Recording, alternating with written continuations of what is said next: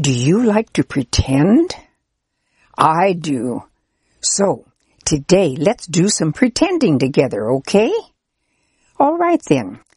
Let's pretend that we go way, way back in time, back to about 3,500 years ago, to the time just after the Lord had Moses take the children of Israel out of Egypt where they had been slaves, to the place where the Lord, with a pillar of cloud, is leading the children of Israel through the desert on their way to the promised land of Canaan. Would you like to do that with me? Good. This should be fun.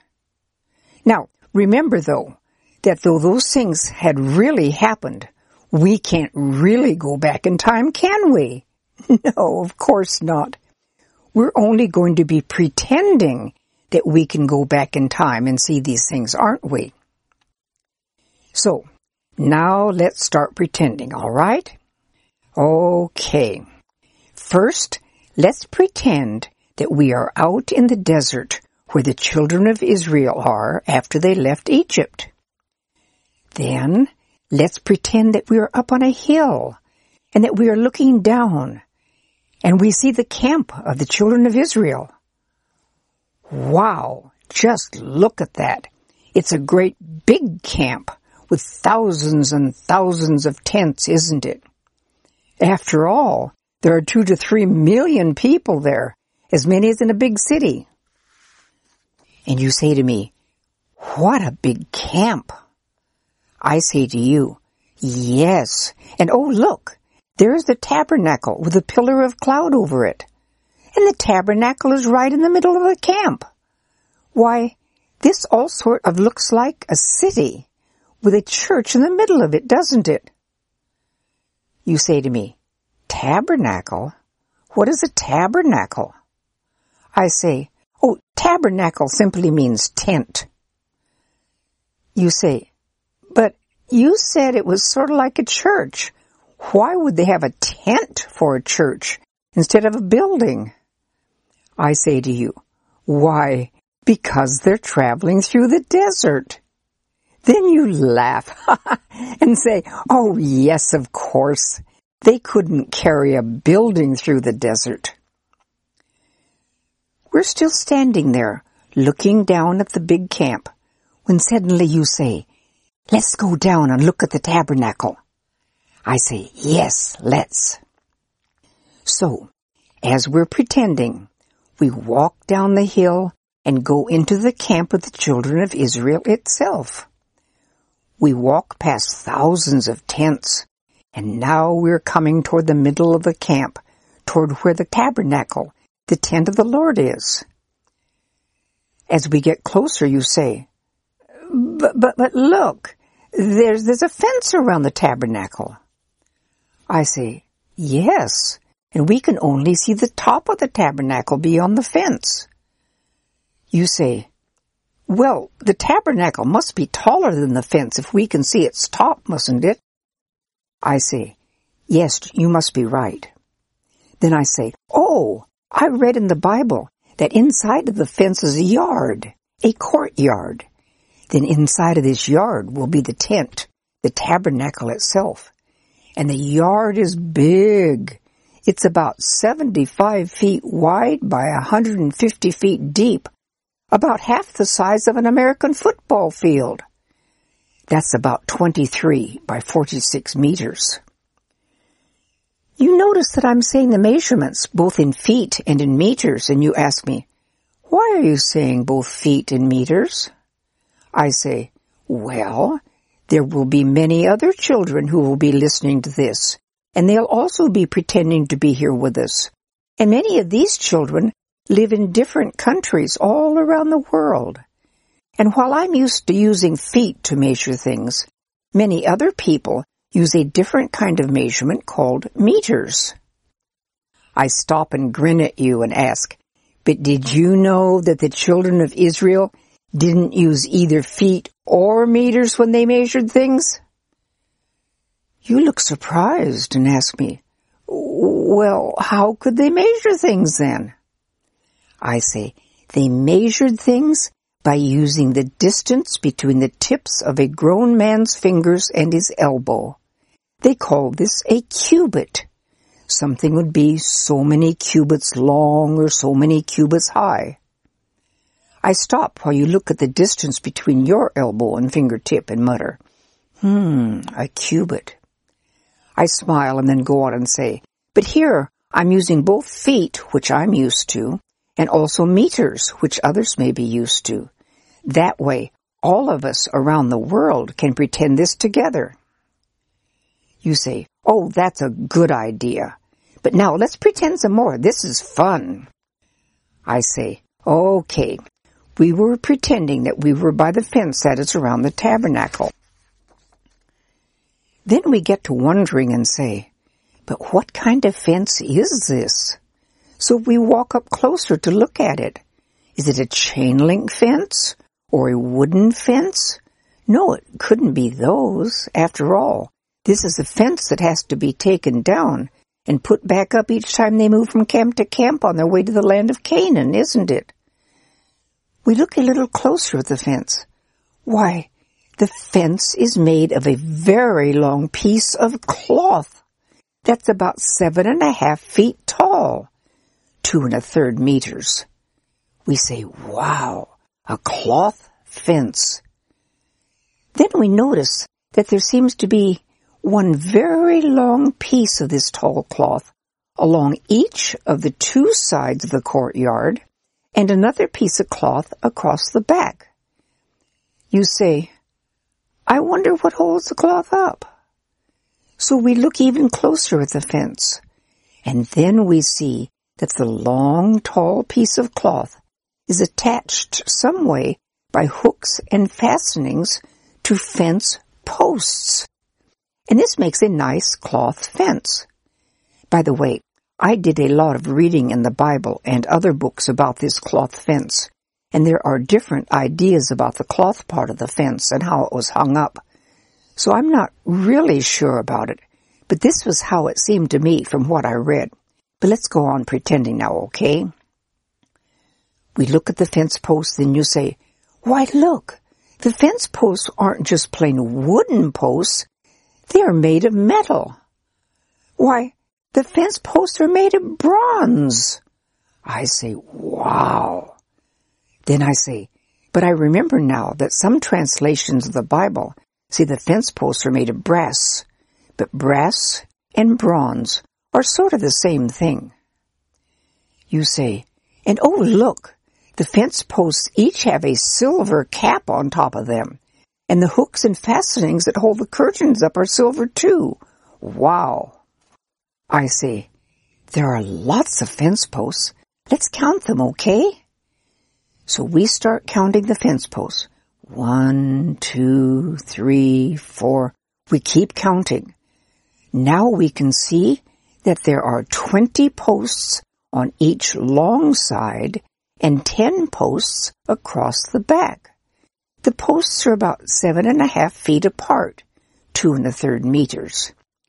You say, but what makes the fence posts stand up straight? I say, I wonder if they dug holes to put the posts in or what. We look closer and then I say, oh no, there aren't holes in the ground for the posts. Look, there is a heavy block under each post. We look again and we see that each block is made of bronze and has a hole in it. Then each fence post has a pokey thing at the bottom of it that fits into this hole, and that will make the post stand up. You say, what a great idea. I say, yes, but do you remember who made the plans for all this? You think a minute and then say, yes, I remember now. The Lord God made all the plans for the whole tabernacle and its yard, and then told Moses just how to do it. Then you laugh and say, so of course, since God made the plans, of course the ideas are great. Then we notice that there are ropes that are attached to each post, and these ropes have bronze pegs attached to them, and the pegs are pounded into the ground. See how it works? The heavy bronze blocks makes the post stand up, and then these ropes keep the post from wobbling around. And then the cloth curtains are attached to the bronze posts by the silver hooks and fastenings. So now that makes a cloth fence around the tabernacle yard. You say, but I wonder how they get inside of this fence. I say, well, let's go find out. So, as we keep pretending, we now walk down one of the long sides of the fence and around the corner. We stop and you say, oh, look, there's a cloth gate in the middle of the eastern side of the fence. We see that it's a wide gate, about 30 feet wide, about 9 meters, and there are 4 posts for the gate. But look at the gate. It isn't just plain cloth like the fence was, is it? No, it is made of blue, purple, and scarlet cloth with some sort of needlework, and is very beautiful, isn't it? Now let's pretend that we're standing near the gate and can actually see inside of the tabernacle yard. We won't go in ourselves, but we can look in, and we'll be very respectful, won't we? After all, the tabernacle of the Lord is used in the worship of the Lord God. It is sort of like a very special church, though in some ways it's very different from a church too. Well, as we look into the tabernacle courtyard, we see a big altar for burning the sacrifices every day. This altar is about 7.5 feet square, about 2 1/3 meters, and 3 feet tall, about 1 meter. It is made of wood covered with bronze metal. You say, look, there is a bronze ring at each corner of this big altar. I say, I wonder why the altar has those rings. Maybe later we can find out. Then you say, and look, there is also something that sticks out on top of each corner of this altar. I say, I've heard that these are called horns. You're looking around the courtyard, and suddenly you say, oh, there's something else farther into the tabernacle courtyard. And look, it's really shiny. I say, yes, it is. I wonder what that shiny thing is that the sun is reflecting off of so brightly. We stand near the gateway and look at it some more. Why, it is a very big sort of tub. I say, oh, I remember now. I've heard that it's called a basin or laver. Laver comes from a word that means to wash. Then I say, this laver must be where the priests will wash their hands and feet before going inside of the tabernacle itself. We notice that this laver is made of bronze. You say, I wonder why it's so shiny. Why, we can actually see things reflected in its sides. I say, maybe we can ask someone. So we look around, and there is a Levite standing right near us. The Levites are the ones who take care of the tabernacle. Let's see if he can tell us. So we go up to him and politely say to him, excuse me, sir, but we were wondering about something. Please, may we ask you about it? He smiles in a friendly way and says to us, yes, of course.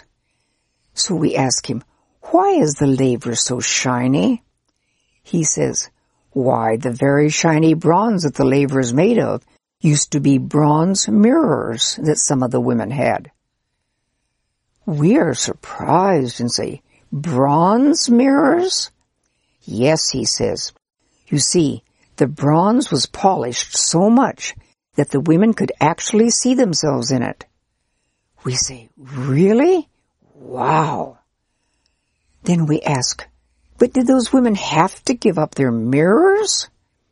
The Levite seems shocked. He says, have to? Oh, no. The Lord only wanted us to give things to the tabernacle if we really wanted to. Those women didn't have to give their mirrors. They wanted to. Yes, those women wanted very much to give something to help in the making of the tabernacle, so they gave their mirrors to make the laver. They were very happy to do this. We say, Oh, we understand now. Thank you, sir, for telling us that. That was interesting. He smiles at us and says, You're very welcome. Then he walks on to go do his work. We stand there looking through the gate and at the things in the tabernacle yard. But now let's look beyond the big bronze altar and the bright shiny laver, because there we can see the tabernacle tent itself. Oh my, it's big. Why, the tabernacle is 15 feet high, 4.5 meters. Let's see, that makes it twice as high as the fence, doesn't it?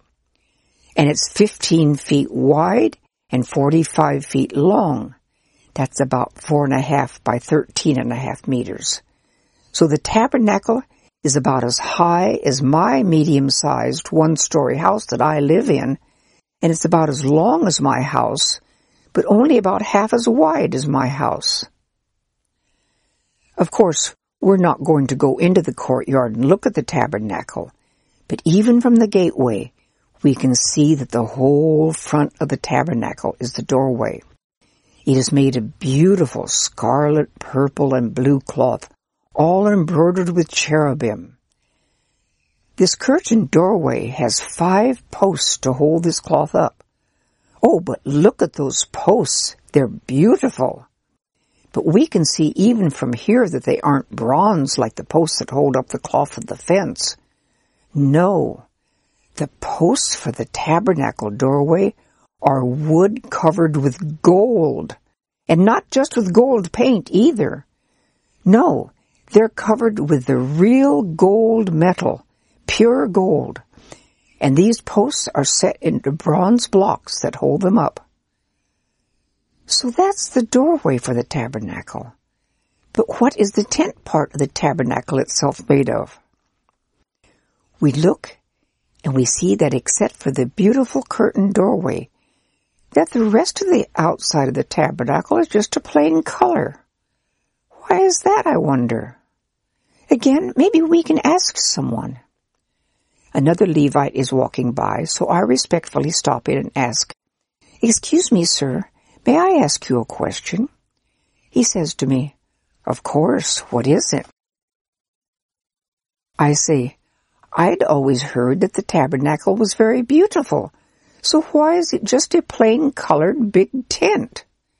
The Levite smiles and said, Oh, but it is very beautiful on the inside. But the tent part of the tabernacle, the Lord, has 4 layers on it. We're surprised and say, 4 layers? Yes, he says. Then he goes on to explain some more and says, These layers are called coverings. The outside covering, the one you see from here, is made from the skins from some sort of animal. Then, the next covering, right under this, is made of ram's skins that have been dyed red. Then, he continues saying, the covering under the red ram skins is made of goat's hair.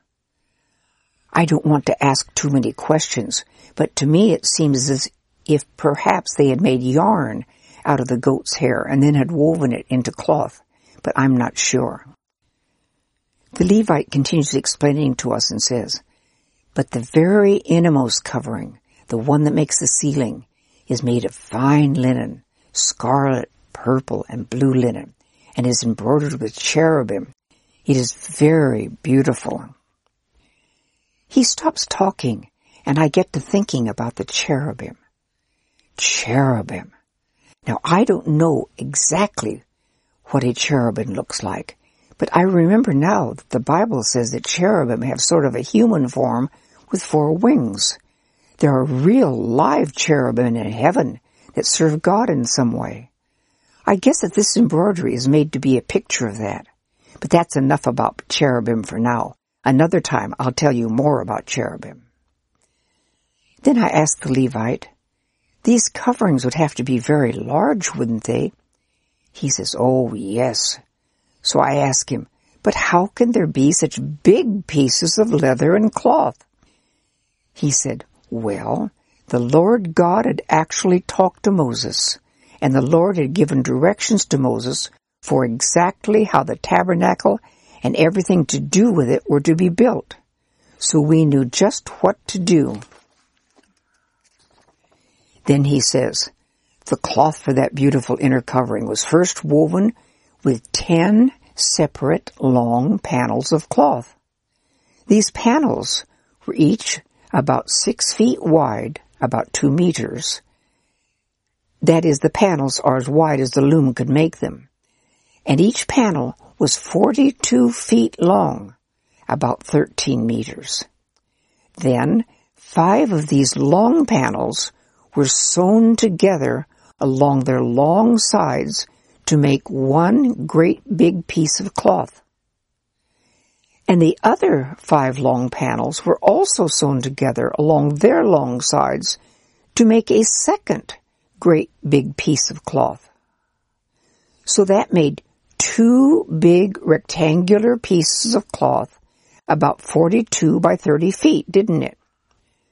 We nod to show that we understand, and I'm thinking, let's see, they would each be about 13 by 9 meters. The Levite goes on talking and says, then these 2 great big pieces of cloth each have blue loops put along just one of their longer sides. Then the looped sides are put next to each other, and using fasteners made of gold, the loops from one big piece are fastened to the loops from the other big piece. I'm thinking, that sounds sort of like using big, strong safety pins to fasten the 2 big pieces together. The Levite then says, so you see that this would make it into one very large piece of cloth, wouldn't it? We nod our heads. Yes, we can understand that. Then he says, then they use the same method for the other 3 layers, only these fasteners are made of bronze instead of gold. First they made long panels, then they sewed the long panels together into 2 great big pieces, and then they connected the 2 great big pieces together with loops and the bronze fasteners. We say, oh, and then they would drape those 4 layers of coverings over something, wouldn't they? Yes, he said, and they used tent pegs to hold the layers in place, just like when you put up a regular tent. Then we ask, yes, but what holds up all those 4 layers of coverings?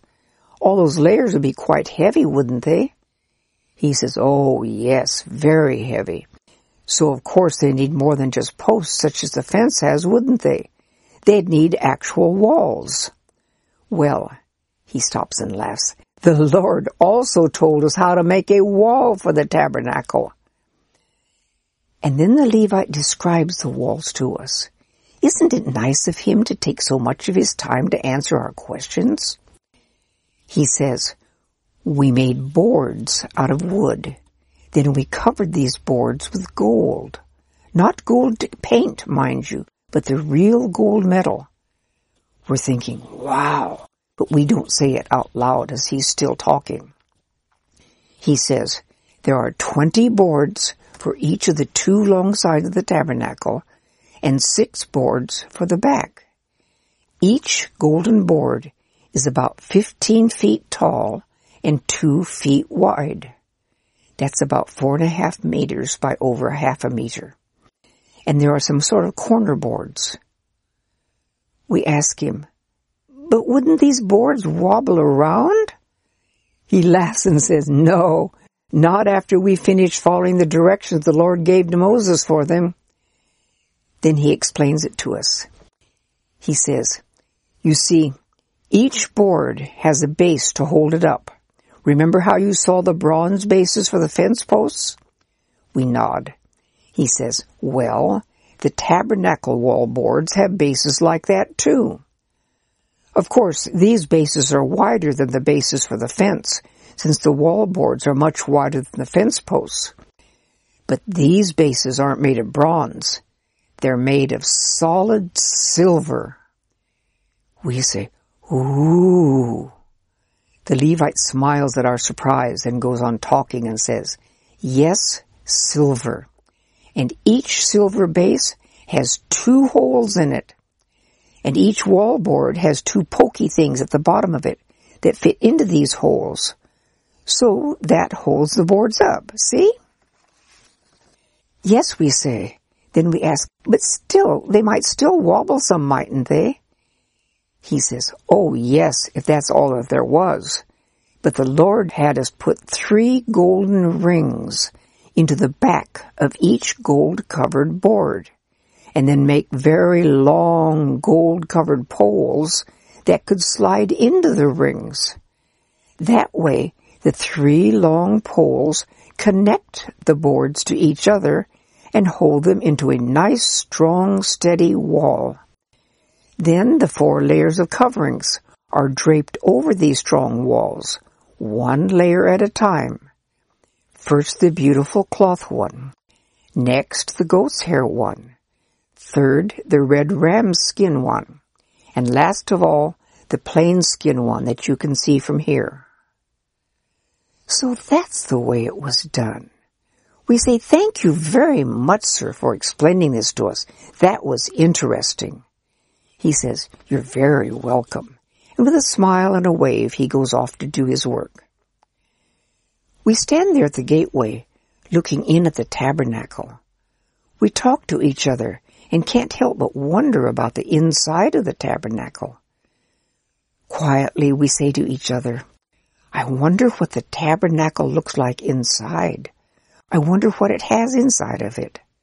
Of course, we could never go inside of the tabernacle and find out, could we? After all, only the priests can do that.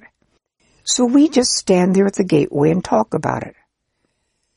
But while we're talking about this, why, a priest has come up to us.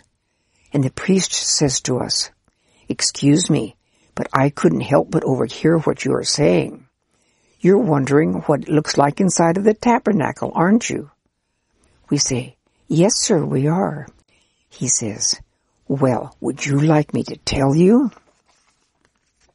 Oh, would we? So very politely we say to the priest, oh, yes, sir, please. If it isn't too much trouble and you have the time, we would really appreciate that. The priest smiles kindly at us and says, yes, I have the time. Well, first of all, you'd think that a big tent like that would be dark inside, wouldn't you? We nod. Then he says, but no, it isn't dark inside. You see, inside, on the left-hand side as I go into the tabernacle, is a lampstand. The priest stops talking for a minute and smiles at us. But before he starts talking again, I'm going to quickly explain something to you. Some English translations of the Bible call the lampstand a candlestick, but it didn't have tall candles like we might think of. Instead, it had bowls of oil. There are wicks in the oil, and when the wicks are lighted, they burn. So that makes the bowls each actually to be an oil lamp, doesn't it? Oh, and we aren't told in the Bible how tall the lampstand is, but people now think that it may have been 4 or 5 feet tall, about 1.5 meters. But the priest is talking again now, so let's listen to what he's saying. He says, yes, there on the left as I go inside of the tabernacle is the lampstand. This lampstand is very beautiful. It is sort of like a tree with 7 branches. You see, there's the center part, sort of like a tree trunk, and this has a bowl of oil on top of it. And then, like branches come out from the center trunk, 3 branches on each side. Each of these 6 branches has a bowl for oil on top of it, too. So that makes 7 individual lamps in the lampstand, doesn't it? We nod to show that we understand what he's saying. Then the priest asks us, but what do you think the whole lampstand is all made out of? We look at him and say, we don't know. What are the lampstand and its bowls made out of? The priest says, why, it's all made out of pure gold. He stops as we exclaim, oh! The priest laughs kindly at our surprise and then goes on talking. He says, and that isn't all. There are pure gold decorations on the lampstand too. The whole lampstand is sort of like a golden almond tree. You see, the 7 bowls for oil are all shaped like golden almond nuts, and they each have pure gold almond buds and flowers with them. So, there are golden branches with golden almond buds, golden almond flowers, and golden almonds on them, and the light from the 7 lamps reflects off the golden walls. Doesn't that sound beautiful? We say, "Oh, yes." He says, "So, as I go into the tabernacle, I see this beautiful golden lampstand on my left. Then, on my right, I see a table. The table is 3 feet wide, 1.5 feet deep, and 2.5 feet tall. That would be about 1 meter wide, 1/2 meter deep, and about 3/4 of a meter tall. It would be about the size of a coffee table, but a little taller." He goes on explaining about the table. He says, "The table is made out of wood, and the wood is all covered with gold. Of course, that's not just gold paint, but the gold metal itself. But the plates and things used with this table are made of pure gold, and there is a fancy gold edge around the top and bottom of the table, and it has 4 golden rings on each corner." He stops and looks at us with a grin, and then asks us a question. "Now, why do you suppose the table has those golden rings?" We don't know, so we shake our heads. Then he goes on to explain. "Why, that is so that when the Lord has the pillar of cloud go up and start to move to another place, we can slip 2 gold-covered wooden poles into the rings and carry the table that way. Isn't that a good idea?" We nod. Why, we would never have thought of that. Then he asks, "Did you see the big bronze altar outside?" We say, "Yes, we did." He says, "Did you see the bronze rings on its 4 corners?" "Yes," we say, and we were wondering what they were for. And then suddenly we have an idea, so we ask the priest, "Oh, are there bronze-covered poles that can be put into those bronze rings too?" He smiles and says to us, "Good thinking. Yes, that's exactly why the bronze rings are on the big bronze altar. That is the way we carry the big bronze altar when the Lord has us go to another place." We think a moment and then ask him, "But you didn't say anything about gold rings on the lampstand. Doesn't the lampstand also have them?" "No," says the priest. "You see, when the Lord has us travel to a new camp, we priests first cover all the furniture that is inside the tabernacle with special coverings. The covered lampstand is then set upon a kind of carrying bar. Then some Levites pick up the carrying bar, and other Levites pick up all the rest of the furniture by their poles, and they carry the furniture on their shoulders until we reach the next place where we're going to camp. Some Levites will already have the tabernacle tent set up by then. So then the other Levites just carry the furniture inside. Then the Levites go out, and we priests uncover the furniture and set the pieces up again. No one but the priest can do this. Remember," he says, "all of these things are very special to the Lord, and we very carefully follow the directions the Lord gave to Moses about all of this." That was interesting, wasn't it? How kind of the priest to tell us these things. But we still have more questions, so we ask him, "Thank you, sir, for telling us that, but may we ask you some more questions?" He says, "Of course, I have plenty of time." So we say, "You were telling us about a golden table that is inside of the tabernacle. We were wondering, what is this table for? And does it have any special name?" He nods and says, "Yes, it has a name. It's called the Table of Showbread." We ask him, "But what is showbread?" So then he says, "Showbread is a special bread. You see, each week 12 loaves of bread are baked and put on this table. This bread is called showbread, so that's where the table gets its name. At the end of the week, we put fresh showbread on the table. And then we priests eat the old showbread. And the Lord said that only we priests may eat it. We are only to eat it inside of the tabernacle, because we're eating this holy, special bread before the Lord. We think about that for a minute. I don't think the Bible tells us why there were to be 12 loaves of bread, but it was probably because there are 12 tribes of Israel. But we have more questions, so we ask him, okay, so there's the golden lampstand on your left when you go into the tabernacle, and there's the golden table of showbread on your right. Do you see any other furniture when you go inside of the tabernacle? Oh, yes, he answers. When I go inside of the tabernacle, if I look straight ahead of me, I can see the last piece of furniture in this room. We ask, what is it? Well, he says, this piece of furniture is 3 feet tall, 1.5 feet wide, and 1.5 feet deep. I'm thinking, that's about 1 meter tall, 1/2 meter wide, and 1/2 meter deep. It sounds like about the size of my cedar chest if it were standing on end. But he is still talking, so I better listen, hadn't I? He says, it is also made of wood, and this wood is also all covered over with gold metal, and it also has a fancy gold edging at the top, and has 4 golden rings on the corners so that its own 2 gold-covered poles can be put into the rings, and it can be carried the same way as the golden table of showbread is carried.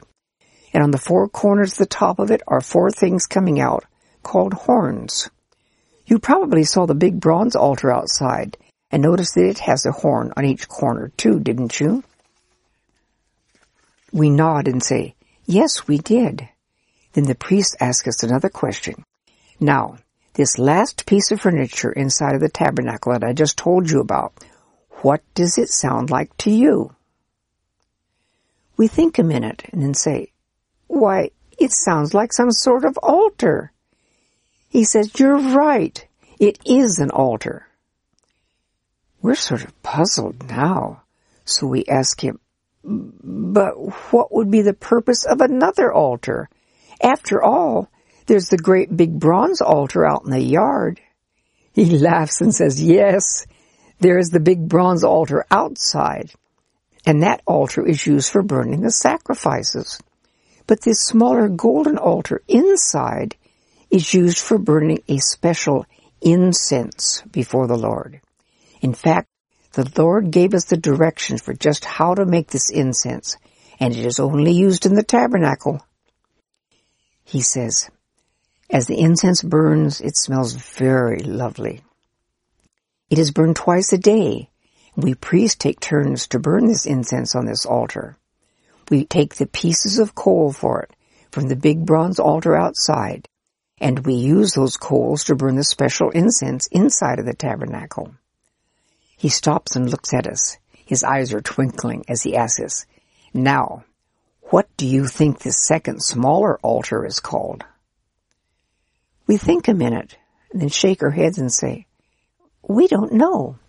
He laughs kindly and says, think some more. Finally we say, is it called the altar of incense? The priest pats our shoulders and says, yes, it is. Good thinking. Then we ask him, do you see anything else inside of the tabernacle? Oh, yes, he replies, and now he is serious. Just behind the altar of incense is a beautiful, special curtain. This curtain is called the veil. The veil is made of scarlet, purple, and blue cloth, and also has cherubim embroidered on it in golden thread. And the veil is held up by 4 golden posts with silver bases, and it goes clear across the tabernacle. We ask, is this beautiful veil curtain there for a special reason? He says, yes.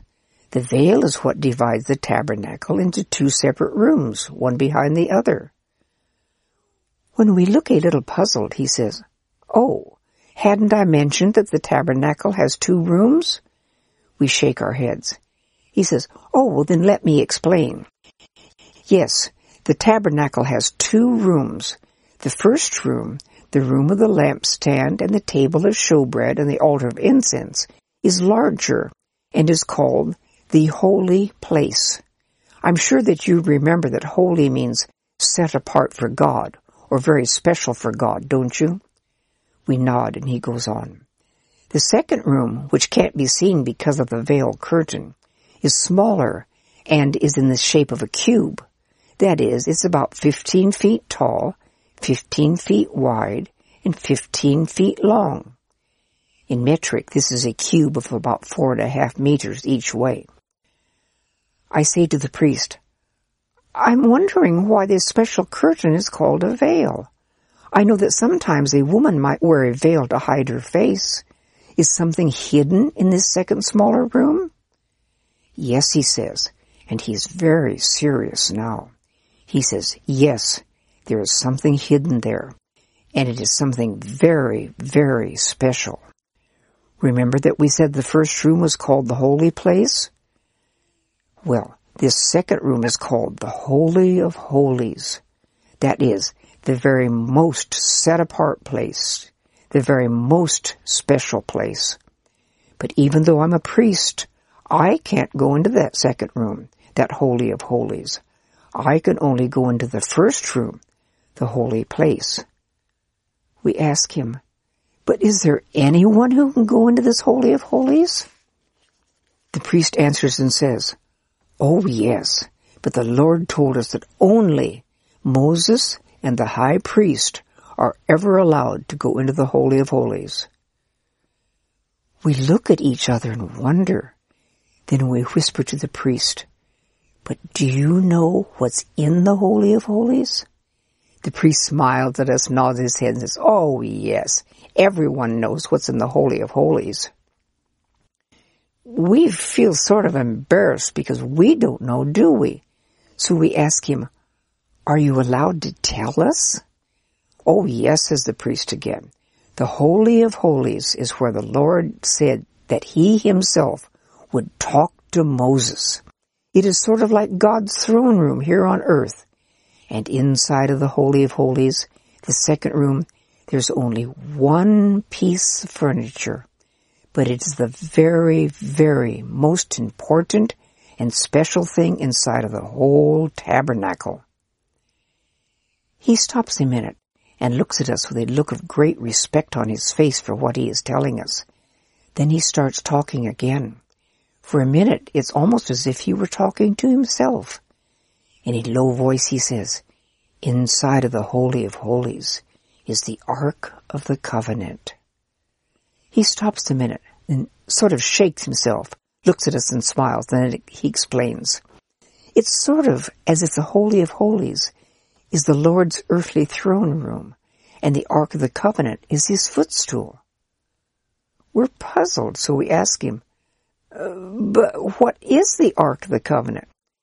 So he goes on explaining.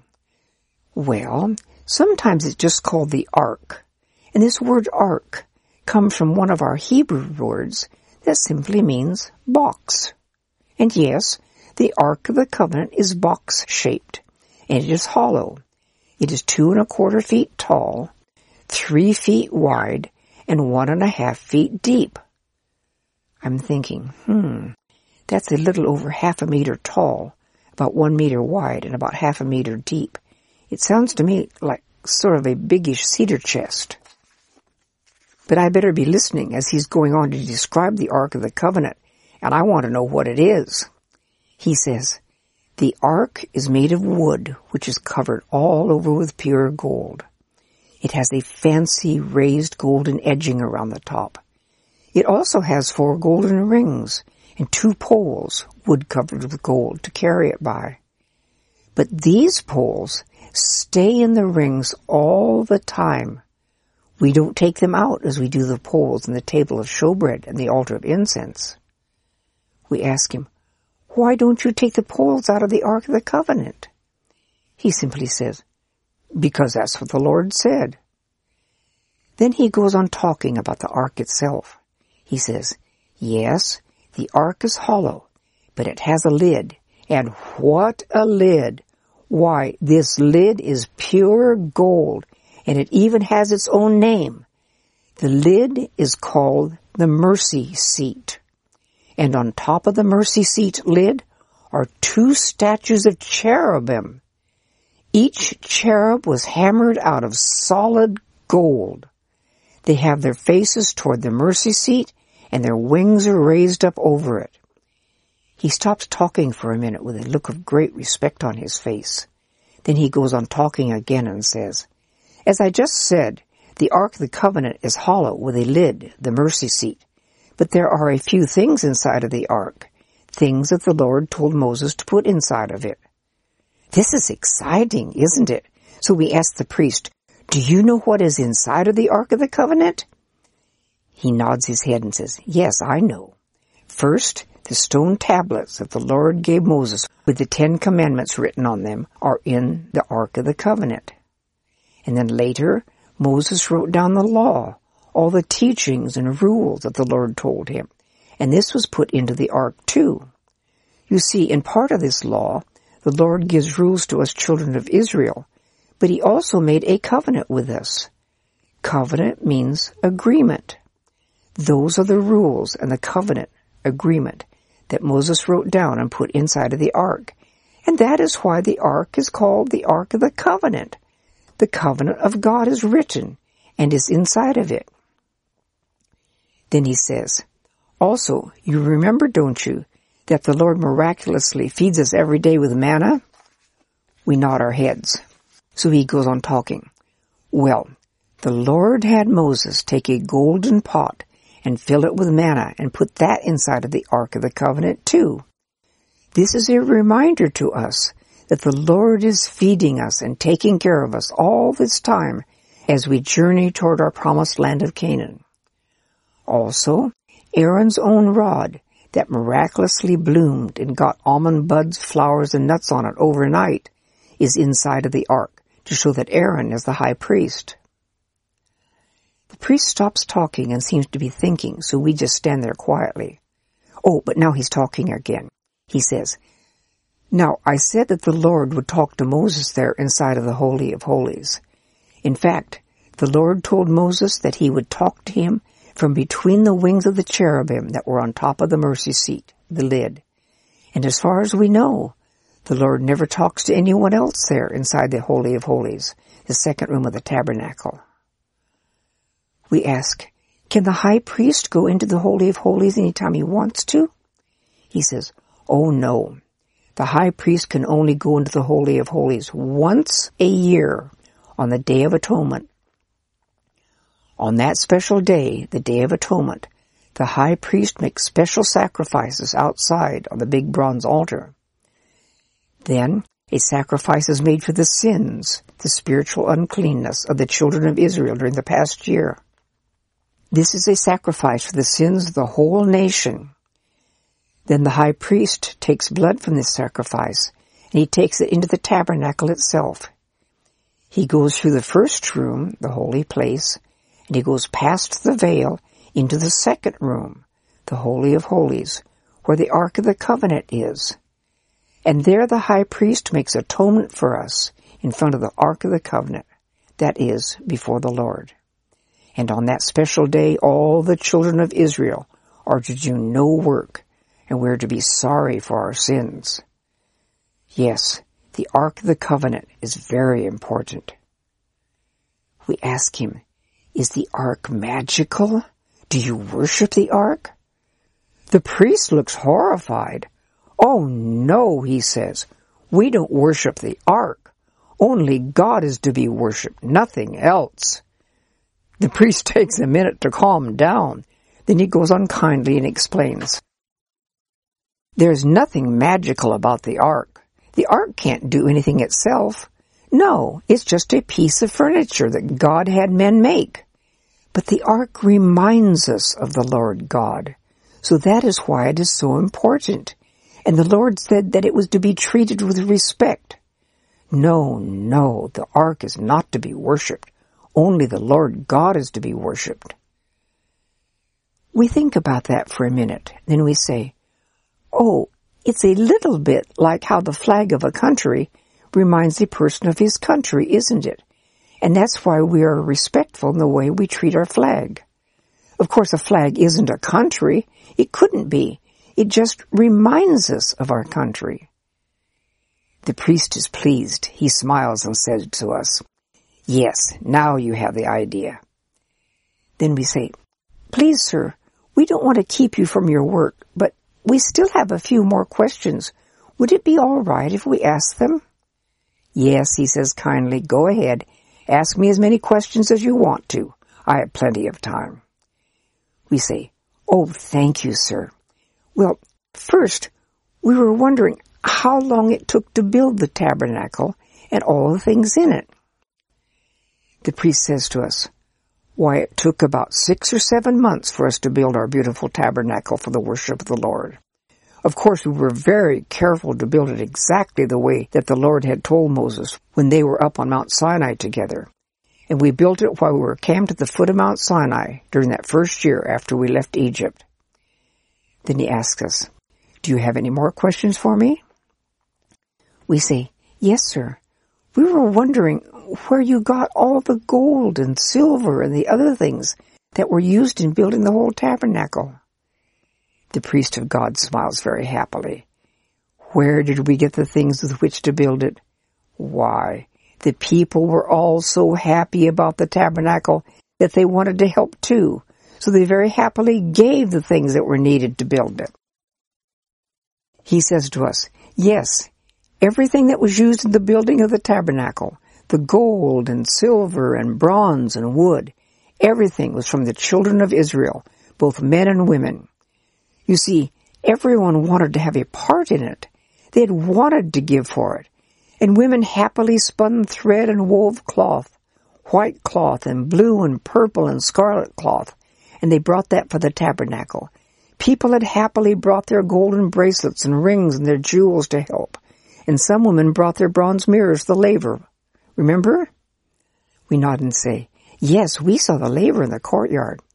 He says, "Yes, every day people brought things to the tabernacle." He stops and laughs and then says, "In fact, the people brought so many things for the making of the tabernacle that Moses finally had to tell them to stop bringing things. There was more than enough." We say, "Wow." Then he says, "But nobody had to give anything. Oh, no. They wanted to give things for the making of the tabernacle, and that was the way the Lord had wanted it to be." "Yes," he says, "the people very happily gave the gold and other material needed to build the Lord's tabernacle. And when the tabernacle was all finished, Moses had a big ceremony where, just as the Lord had told him to do, Moses made Aaron to be the high priest and Aaron's 4 sons to be the other priests. And the Lord told Moses that ever afterwards only Aaron's sons, grandsons, great-grandsons, and so on were ever to be the priests of the Lord God for us." Then the priest said, "Now, after the ceremony where Aaron was made to be the high priest, there was another big ceremony where Aaron put a sacrifice on the big bronze altar out in the tabernacle yard. And how do you think Aaron burned that sacrifice?" We didn't know, so we shake our heads. So the priest answers his own question. He says, "Aaron didn't burn it. The Lord did." We are surprised. We ask, "The Lord did? How did the Lord burn the sacrifice?" He says, "Why, the Lord sent fire from heaven to burn the sacrifice." You see, this showed that the Lord was very pleased with the way that we had built the tabernacle. And after that, we priests have kept that special fire that the Lord had sent from heaven burning. And we use only the coals from this fire for something else, too. I mentioned it earlier. Do you remember what it is? We think a minute and finally say, "No, we don't remember." Then the priest says, "Why, every morning and every evening, one of us priests will take coals from this fire in the big bronze altar and put the coals onto a special golden plate-like thing called a censer. Then that priest will take the censer inside the tabernacle itself and go up to the golden altar of incense, the altar that stands in front of the beautiful veiled curtain that separates the two rooms of the tabernacle. And there the priest burns incense in front of the veil. It's sort of like we're burning incense in front of God's throne room. We say, "Oh yes, now we remember. You told us that before." The priest nods and then goes on talking. And while the priest is burning the incense inside of the tabernacle, the people are outside of the tabernacle yard and are praying. The incense smells very sweet. And the Lord has said that the incense is like a picture of the prayers that the people are praying. He nods his head again and says, "Yes, the Lord God likes our prayers. He likes for us to pray to Him. You see, our prayers are sweet to the Lord God, like incense. Isn't that a nice thought?" We nod and say, "Yes." He says, "Yes, when we pray to God, our prayers are like a sweet smell like incense to Him. I want you to remember that, all right?" We eagerly nod our heads again and say, "Yes, we'll remember that. And the next time we pray, we'll remember that our prayers are like sweet-smelling incense to the Lord." We thank the priest, and he smiles and waves to us as he leaves us to go back to work. He was really nice to take the time and tell us so many things, wasn't he? And now we stand here and think about what we have just seen and heard. There's a lot for us to think about, isn't there? But then we shake ourselves. Why, we weren't really there, were we? No, we were just pretending. And that's all the pretending we're going to do today. But I enjoyed pretending that you and I were there in the camp and seeing and hearing about all those real things. Did you? Oh, and another time I'll tell you about the Jewish camp itself, and we'll pretend together again. That will be fun then too, won't it? Yes, that is what the tabernacle was like. And the pillar of cloud was over the tabernacle during the day, and the pillar of fire was there at night. And the Lord led the children of Israel by this pillar, until finally He led them back to the land of Canaan, just as He had promised. Of course, the Lord always keeps His promises, doesn't He? But you may be wondering if the children of Israel always used the tabernacle, or whether they ever had an actual building that was used in the worship of the Lord. Well, yes, after many years they did have a building. You see, many years later, King Solomon built a great, big, beautiful temple in Jerusalem. It was built to be sort of like the tabernacle, and with lots of gold, but it was much larger and even more grand than the tabernacle had been. This beautiful temple also had 2 rooms separated by a veil, as the tabernacle had had. And the Ark of the Covenant was carried into the second room, the Holy of Holies, in this wonderful temple. The Ark now had a building, and wouldn't have to move any more, would it? So they didn't need to use the tent tabernacle anymore, did they? And now, finally, the carrying poles were taken out of the gold rings on the Ark of the Covenant, though the poles were still kept there in the temple. We might say that the Ark was finally home. And every year the Jews, the children of Israel, were supposed to go to Jerusalem and to the temple area there at certain times of the year and have celebrations, big feasts and special ceremonies in honor of the Lord God. These were very happy times. But sadly, a long time after Solomon had built the temple for the Lord, the Jews forgot how good the Lord had been to them, and they began worshiping idols instead of the Lord God. Can you imagine that? How foolish and wicked. Why, only the Lord God is to be worshipped, isn't He? So, then finally the Lord let Nebuchadnezzar come and destroy the beautiful temple that Solomon had built. And Nebuchadnezzar took the Jews away from Jerusalem and away from the land of Israel, way over to Babylon. There in Babylon, the Jews were very sorry that they had worshipped idols. So later, the Lord had them be able to go back to Jerusalem, and they rebuilt the temple of the Lord. This new temple wasn't very big nor grand, but at least it was a temple of the Lord, and they would go there to worship Him. And they never worshipped idols again. Many more years after that, the Romans were ruling the land of Israel, and they had a man called Herod to be the ruler in Jerusalem. Yes, this is the same Herod who tried to kill Jesus when he was a baby. Well, Herod loved building things, and he made the temple of the Lord to be very beautiful again and very large. And what do you think? Why, this temple that Herod built was the temple where Jesus would go when he was here on earth. Now, you remember, don't you, that the reason Jesus, the Son of God, had come to earth was to make a way for us to be able to go to heaven and be with God someday, wasn't it? Oh, God loves us so very much. But how did Jesus do this? That's right. Jesus, who never did any sins himself, died on the cross for our sins, didn't he? Yes, his blood was shed for our sins, wasn't it? And this happened right outside of Jerusalem.